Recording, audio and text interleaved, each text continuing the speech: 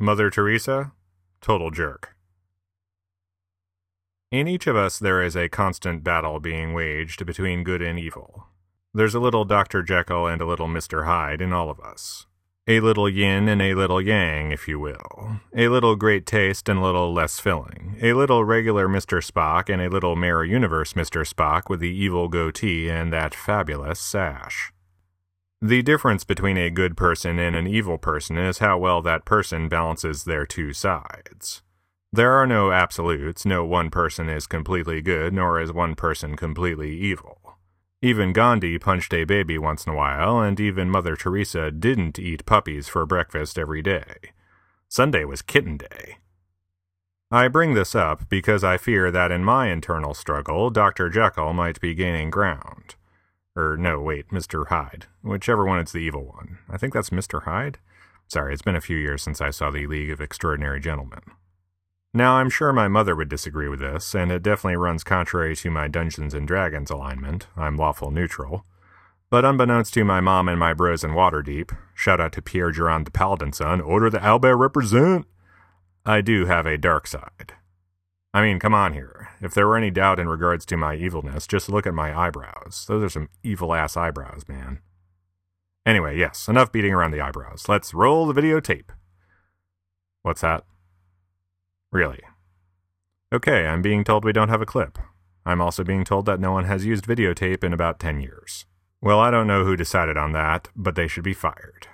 Point is, if we had the videotape, we would see some closed-circuit footage of me lifting a copy of The Legend of Zelda: The Wind Waker for the GameCube while I was working at Circuit City in 2003.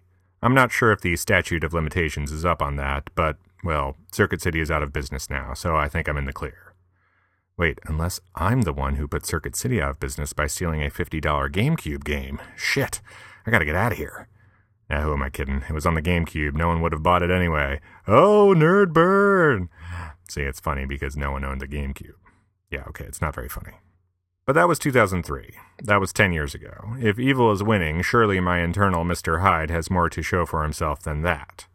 Okay, Dr. Jekyll Smarty Pants, what about this? In 2007, I effectively stole $400 from my former roommates when they paid me back more than what they owed me for my deposit on our apartment. That was a pretty dick move on my part. Now granted, my roommates were 1, bankers, 2, bankers, 3 bankers, and 4, charging their other roommates and myself more money than they should have for rent in the first place, effectively living there for free while us non-bankers foot the bill, but still. Aren't I supposed to be the better man here? Not correcting your roommate on the agreed-upon deposit isn't exactly lawful neutral, Mr. Rafferty. Or should I say Mr. Jekyll? Mr. Hyde. You know, the evil one. Sure, $450 split between video games and shitty apartments over the course of a decade perhaps isn't much in the grand scheme of things, but it's not the dollar amount that matters. It's the principle. It's the fact that I still have an account at Bank of America, the bank of Satan himself. And of Boston. It's the fact that I jaywalk. I walk jays all over the place, regardless of social norms. It's that I regularly sneak into movies despite being a grown man, who is frequently sneaking into children's movies. Not in a weird way. It's all these little things, taken in aggregate, that a rather unsavory character do make. Parents, hide yo kids. Like I said before, though, there are no absolutes. I'm no Gandhi, but I'm also not that weirdo Mother Teresa with her puppy habit. That's both habits, by the way, both an appetite for puppies and also a traditional nun's dress made of puppies. Hopefully I still have enough good in my heart to keep Mr. Hyde at bay. Really, as long as you see you have the potential to be evil, you're probably not actually evil. Those who are truly evil think they're actually doing good.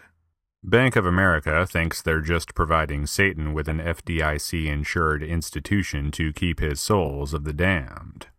Hitler thought there was a real Jew problem and thought he was just helping out. HAL 9000 just wanted to close the pod bay doors because he doesn't live in a goddamn barn. Dick Cheney just wanted to... in Dick Cheney's case, he actually knew he was being evil. Point is, unless you're Dick Cheney, we all have a little good Spock and a little evil Spock in us.